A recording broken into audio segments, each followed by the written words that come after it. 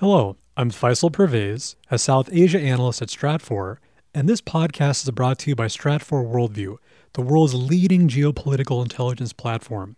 Individual, team, and enterprise memberships are available at worldview.stratfor.com/subscribe.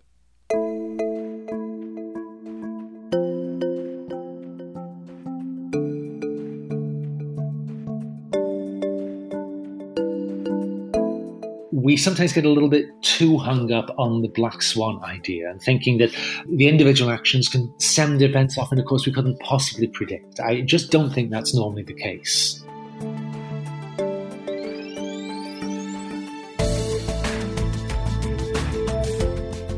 Welcome to the Stratfor podcast, focused on geopolitics and world affairs from stratfor.com. I'm your host, Ben Sheen. In this episode of the podcast, we discuss black swan events, what's really predictable when it comes to transformative world events, and how geopolitically engaged individuals or organizations can mitigate exposure or even anticipate the next black swan event to come. In part one of the podcast, we're joined by Stratfor Worldview contributor Ian Morris to explore the nature of black swan events from both a historical and a forward-looking perspective. Then in part two, we speak with Jeff Desjardins, a visual capitalist, to discuss how billionaire investors today limit their risk, or even profit from these kinds of global inflection points. Thanks for joining us.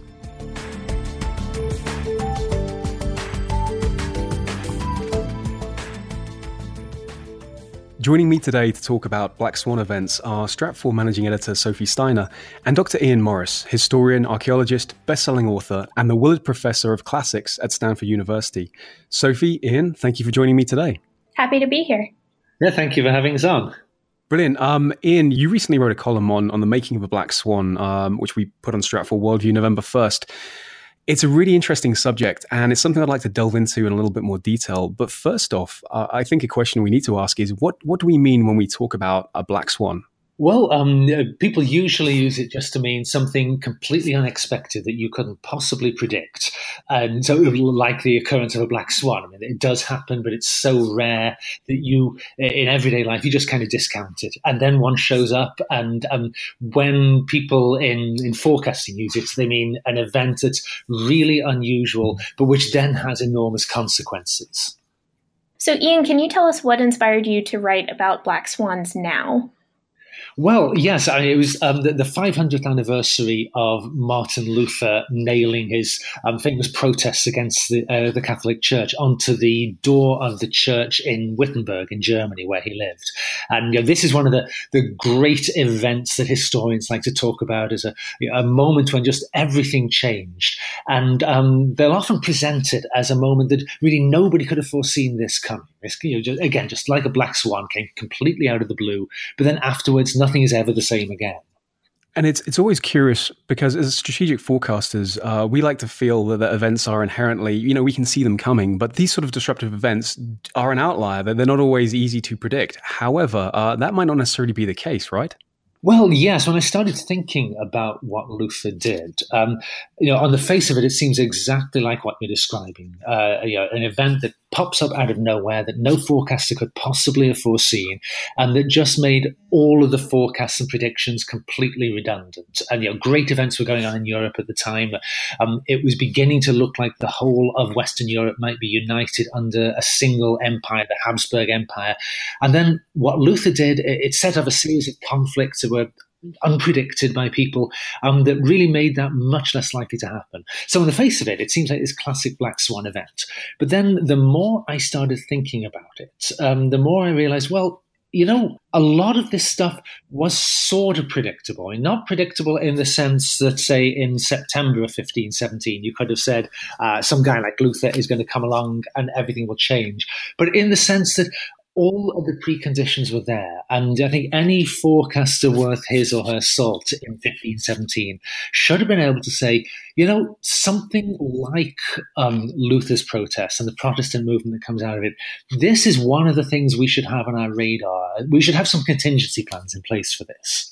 So potentially, if it hadn't been Martin Luther who had made this one bold, significant move, it could very easily have been somebody else, and the conditions were really set for this whole thing to ignite. Yeah, I think there are sort of two ways to look at it. One is always to say, well, if not Luther, then, as you say, maybe somebody else. And Friedrich Engels, back in the 19th century, he very famously suggested all the great men of history are just representatives of deeper trends. He said if Napoleon hadn't been born, well, history required a Napoleon, so one would have happened anyway. And I think that's maybe going a little bit far. But I think in the early 16th century, there's been a series of protests against the church over the previous few generations. So it's really plausible to think a guy like Luther is going to pop up. And then I think the other way to think about it is to say, well, okay, what if Luther or somebody very similar to him had not popped up? What would have happened then? And I think in this case, there's a lot of the trends that were unfolding are ones that Luther kind of slots into these deeper underlying processes. And a lot of what we think of as the consequences of Protestantism are really just the playing out of these processes. And even if Luther had never existed, it wouldn't have ended up the same way that they did in reality, but things would have ended up in Europe in a rather similar place. So, Ian, you mentioned in your piece that there's a bit of a different way that historians look at Black Swan events versus forecasters. Can you talk a little bit more about that? Yeah, I think so. I think forecasters, of course, you're in the business of looking at recent history and saying what are the trends that are unfolding and where are they likely to take us? And then you might also ask, is there anything built into these trends which might derail the trends? As the feedback process is building up, they might push things in a very different direction from where they're going. And so the emphasis is always on finding the longer term processes unfolding and where they're likely to take us. And for historians, of course, it's a very different game. You're looking at stuff that is already settled and been done. And the nature of the evidence that you've got tends to emphasize the individuals and their motivations and decisions that specific people make. So I think historians tend to be drawn toward the idea of Black Swan type events. I mean, some of my colleagues at Stanford taught a course a few years ago called 10 Days That Shook the World, where they took 10 different episodes in history where something happened each time and you could plausibly claim, the world is changed by this set of events.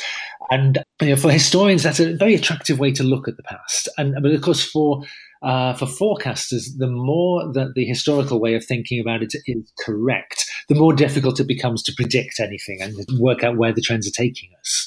And it's curious when you take a more global view as well, because clearly the Luther example is focused predominantly in Europe. But in your piece, you bring out examples from elsewhere, specifically China and the Middle East, where these sort of events do come about. Yeah, that is one of the interesting things that I think doesn't get emphasized enough. That in the early 16th century, this is the time when the world is really beginning to be pulled together more tightly than ever before, and it's a fairly dramatic way. I mean, Columbus has discovered the Americas 25 years before Luther, and voyages to India are beginning. China is going to be connected to Europe fairly soon. So the interlinkages are growing. The world is becoming kind of a bigger place for everybody. And some rather similar social, economic, political processes are going on all across Eurasia at this point. And you do get guys, certainly not identical to Luther, but with some rather similar ideas to Luther's popping up in China, India, the Middle East. And particularly, one of the big things with Luther is this idea that you don't need a great hierarchy of priests and kings and everybody else telling you what to think about the meaning of the world and what God wants. You can get this as an individual Christian by confronting the scriptures, and you have this personal relationship with God, and God will speak to you directly. And this, of course, doesn't really have any direct parallels in Islam or in Confucianism, but all the same, something slightly similar is going on in both China and India. Out in China, there's a guy named Wang Yangming who convinces himself that you don't need to spend 30 years studying with Confucian scholars in order to understand the meaning of the world. You can work this out for yourself. And in the Middle East, this is the period right during Luther's lifetime in 1501. The Shah of Persia announces he is a Shiite Muslim. And the split between Shia and Sunni goes back all the way to the 7th century. But most of the time, it hasn't been all that important. It only really takes off in the 16th century because the Persian king decides to embrace Shiite Islam. And a series of wars breaks out with the Sunni Ottoman Turks that is, in a lot of ways, is not that different to the Catholic Protestant wars that start going on in Europe as well. So I think similar sorts of forces producing vaguely similar sort of outcomes all the way from the Mediterranean to China. And these are obviously massive parallels to track historically, but also things that continue to resonate to this very day. And what can we learn from this in trying to look at what's going to happen in the years to come? Is it just hindsight is 2020 and we can only really know about these things after they happen? Or what kind of lessons can we apply to forward thinking? Yeah, I think the lessons that we learn from somebody like Luther are for forecasting at least, are pretty simple ones. When I think the more abstract the questions you're asking, the easier it is to use the recent past to identify trends and see where they're going. And the more you burrow down into the details, the more individual decisions start to matter and the more genuine black swans start to happen. So, something like the Arab Spring, I think, is a really good example of this.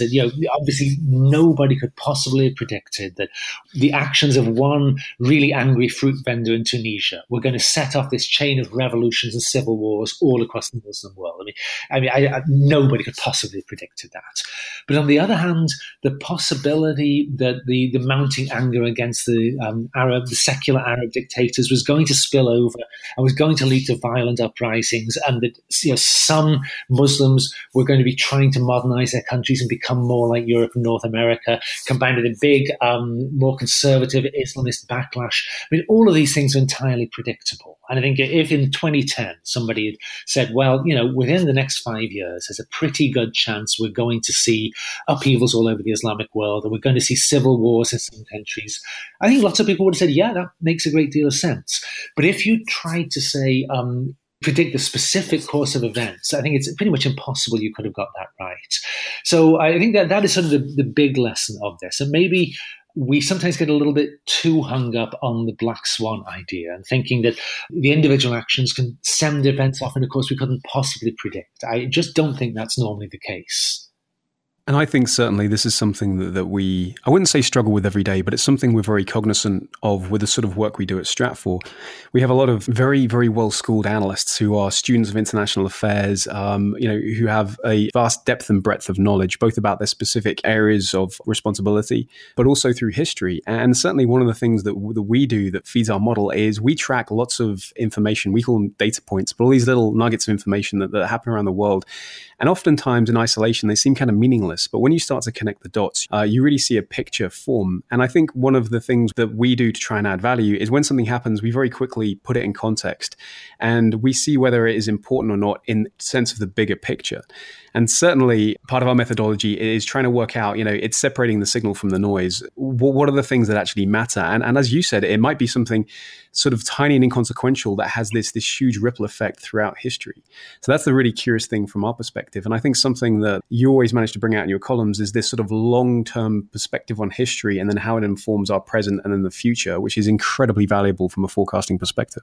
Well, thank you. Yeah, I think this is one of the, as you say, one of the big challenges is putting the events into context. And, in some ways, I think a guy like Martin Luther 500 years ago, he does look as if he is casting into doubt the very possibility of using trends from history to see where things might be going. But I think, in a way, what he's really showing is that only somebody who has the kind of approach Stratfor takes, of looking at what the trends have been in recent times, only somebody who has that sort of perspective is going to be able to make sense of what he's doing. Very much so. And Ian, while I've got you here, I'd also like to ask, you sit on our board of contributors, a team of world-class academics and global thinkers that contribute to how we consider the world.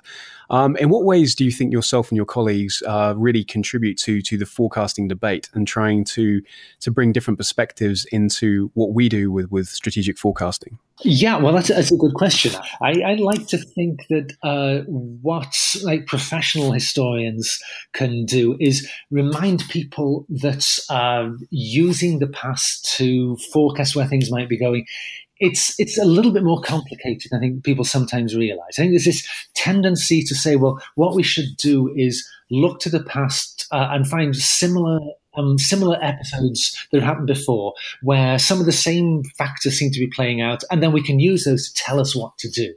And so, I feel like in forecasting, there's a school of people who seem locked forever in 1938, and everything that ever happens, this is Munich being played out again. Every foreign leader is Hitler again. Our own leaders are always Neville Chamberlain. Everything is 1938. And then there's another school of thought that says like everything is 1968, and whatever is happening, it's a rerun of the My Lai massacre, and the United States is about to do something terrible and wicked, and the most important thing here is not to do these terrible and wicked things. And these are very simplistic ways to look at how we can use the past to inform our present judgments. And my sense of it is that what we should be looking for when we study the past for forecasting terms, what we should be looking for is a combination of both what makes contemporary events similar to things that happened before and what makes them different. Because usually there's at least as many differences as similarities. And if we can say, well, in 1938, the similarities led to a certain kind of outcome, well, how much of the difference is now going to change that outcome? And we should maybe be looking to the past, not so much for answers to our problems, as to define better what the question is and what the possible lines of development are, rather than looking for a single answer. Ian, I think you brought up a good point, too, in the sense that it's very easy for people to get stuck in what they know and the mindset that they're familiar with.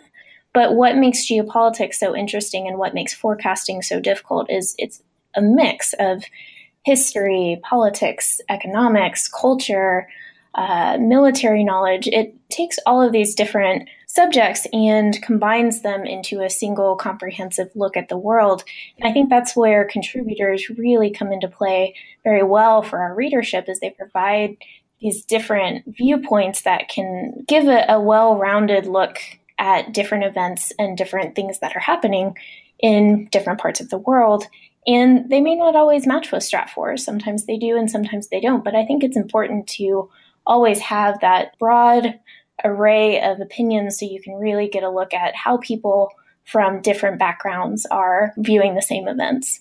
Well, Ian, Sophie, thank you so much for joining me on the podcast today. I've certainly learned an incredible amount, and I definitely encourage everyone to go and read your column, The Making of a Black Swan, published November the 1st on Stratfor Worldview. Ian, Sophie, thanks so much for joining me. Oh, my pleasure. Thank you for having us. And that was Managing Editor Sophie Steiner and Dr. Ian Morris, the Willard Professor of Classics at Stanford University. We'll get to the second part of today's conversation about Black Swan events with visual capitalist Jeff Desjardins in just a moment. But first, we want to take a moment and respond to one of our listener questions. In episode 43, we explored blockchain, Bitcoin, and digital ledger technology. Doug raised a question about the idea of new Bitcoins. While we noted that a maximum number of Bitcoins that can ever be created is written into its very code, it's worth noting that we have yet to reach that point. And to learn more about where new Bitcoins come from, we went back to Stratfor Senior Science and Technology Analyst, Rebecca Keller. It's part of the design of the algorithm that runs Bitcoin that there would be a set endpoint. And what that does conceptually is it makes Bitcoin more like gold than it is like a traditional currency.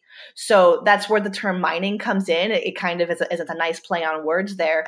The mining process is the verification process. So computers solve these equations, these computing problems in order to create more Bitcoins. That verifies the new Bitcoin. And that's called mining. So instead of going into a mine and getting gold out of rock, you now solve a computer problem.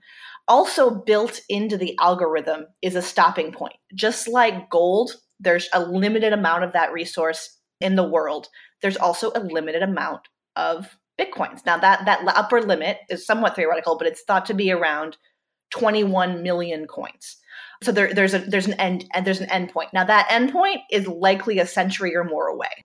But what it does, again, and that's the conceptual point that I want to emphasize, is that in the creation of Bitcoin, it's set up to be more like gold, a solid thing, versus a currency that can be reprinted and reprinted and reprinted, where inflation comes into play in that sense. So that's really what mining and what creating of Bitcoins is, and why there's a limit. It was part of the invention process of Bitcoin.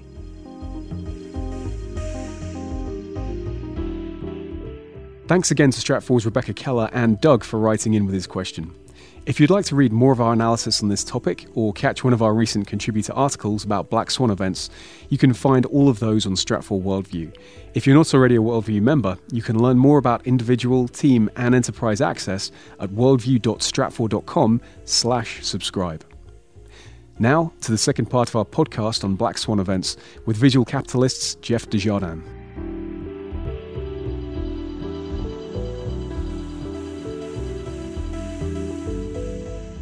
And here with me now is Jeff Desjardins, founder and editor of Visual Capitalist, a website we're big fans of here at Stratfor that creates and curates visual content on investing in business. Thanks for joining me today, Jeff.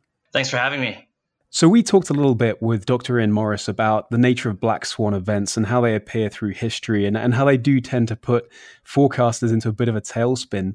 From your perspective, looking at investors and markets in general, what's your take on the risk that comes from Black Swan events? Well, the challenge for investors, and especially the people that are sort of at the top of the food chain that have enormous amounts of wealth and net worth, is that it's really hard to quantify the amount of risk that Black Swan has just by nature of what it is. Basically, anytime that investors are looking at the world, they're able to quantify risks for everything that's sort of a known unknown. And a Black Swan is a unknown unknown, and therefore it makes it really hard to figure out what kind of impact that could have on your portfolio and on your wealth. Very much so. And certainly one of the things we pride ourselves on at Stratfor is our ability to really apply the geopolitical model, looking at history, looking at politics, looking at geography, and trying to see how things will evolve in the future based upon facts and rationality in our method. But certainly when it comes to the world of investing, there is an inherent amount of risk, but also you cannot predict with any degree of uncertainty events in the future. And there was a piece that you did recently, which we refeatured on Worldview, about how billionaire investors hedge against geopolitical black swans. Can you talk us through a little bit about some of the ways in which investors mitigate against these uncertain events? I guess the biggest thing to keep in mind is that the people that we're talking about here, billionaires and wealthy investors, their main concern a lot of the time, at least from some of the ones that I've met, are things like, how do I ensure that my wealth stays intact over time?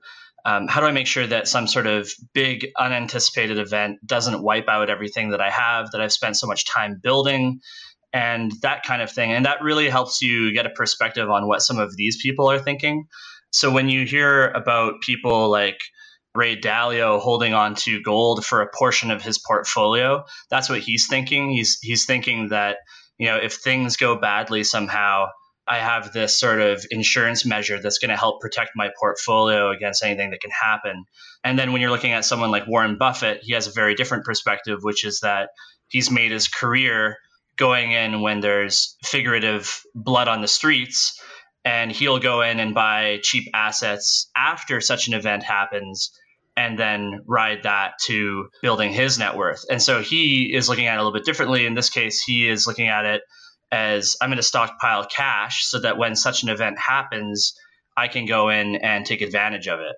So it sounds like there's at least two camps here. So you have the protectionists, people who would basically try and shore themselves up against these eventualities, but also the opportunists who are going to look to try and capitalize on these geopolitical events that will destabilize the global system in some way, shape, or form.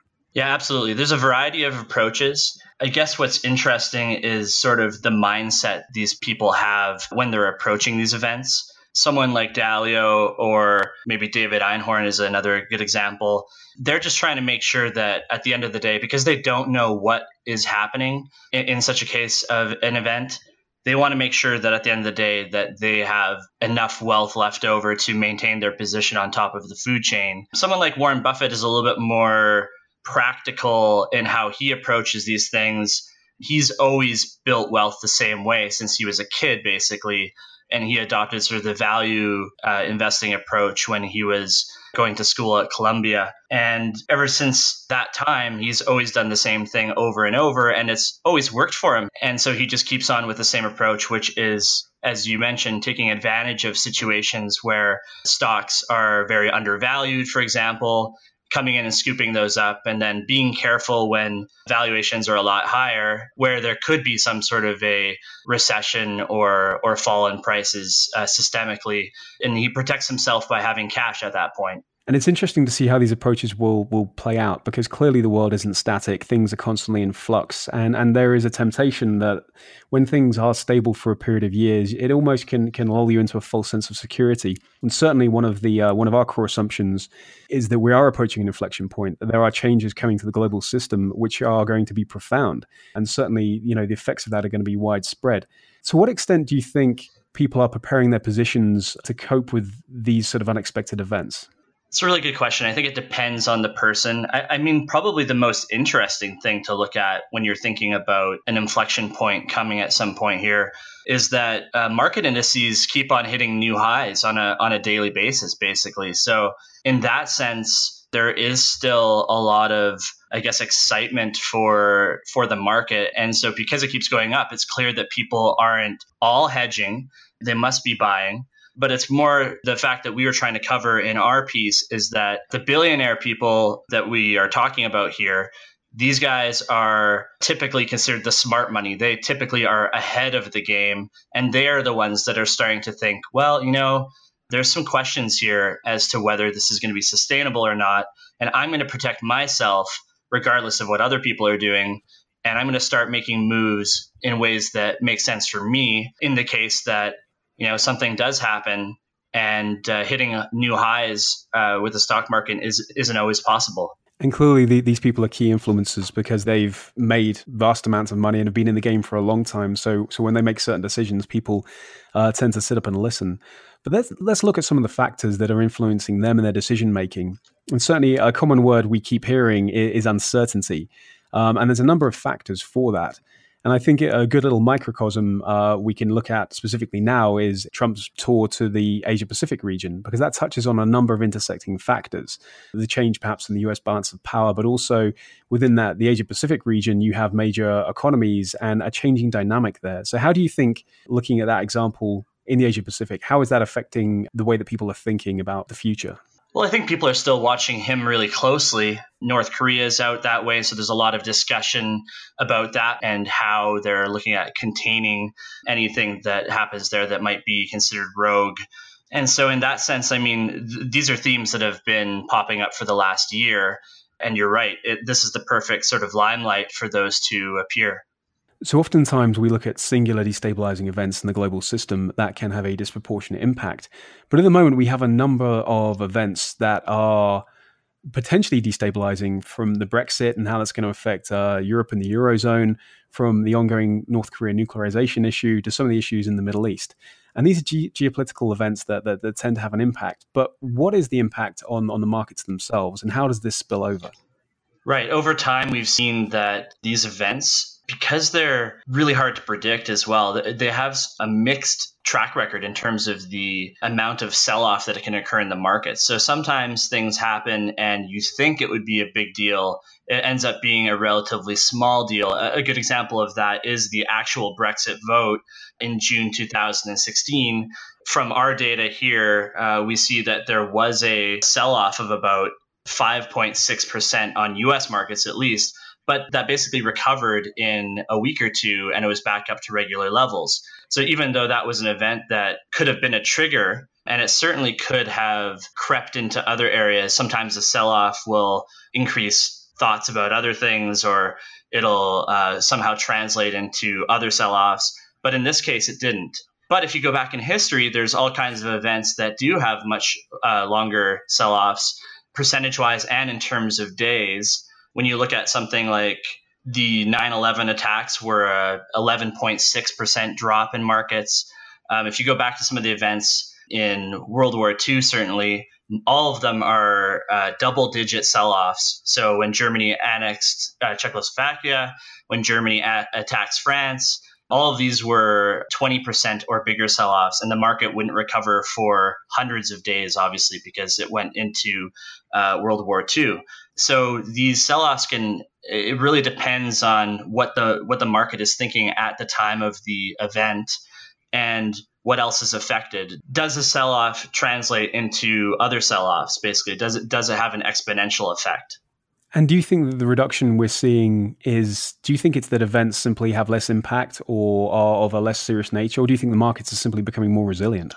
There's a couple of school of thoughts on this. The one that I subscribe to generally is that they are more resilient to a point, but what happens at the end is that you have all this systemic risk that's built up in a bunch of different areas.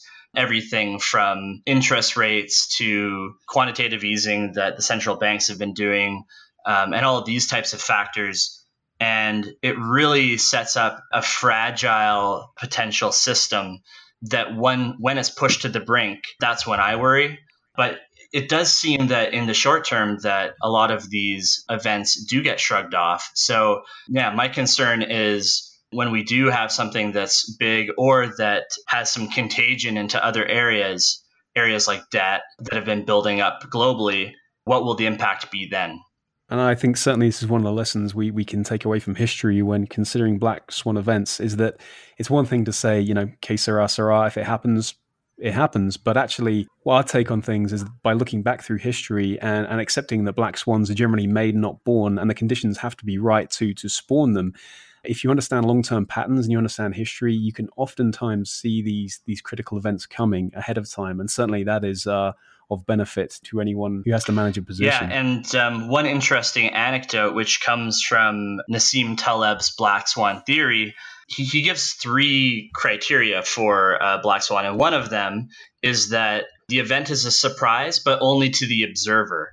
And so as an example, he says that a black swan may be a surprise to a turkey. I think in the example, he says that the turkey has seen increased odds of living a long time because every day he's alive longer and that kind of thing. And then all of a sudden, one day it's Thanksgiving, and therefore it's a black swan to him that he is no longer alive. But to the butcher, he knew all along, right? Because he saw it coming. And so it depends on whether you're an observer or whether you're abreast of what is going on in the world that will see how a black swan will play out. Well, I certainly know which side of the chopping block I would prefer to be on. Jeff, thank you so much for talking about this with me today. And I would definitely encourage everybody to look either on Stratfor Worldview or on Visual Capitalist for the kind of infographics that Jeff and his team make. They really explain complexity in an incredibly engaging and visually appealing way. So please definitely check that out. Jeff, thank you so much. Thanks so much, Ben.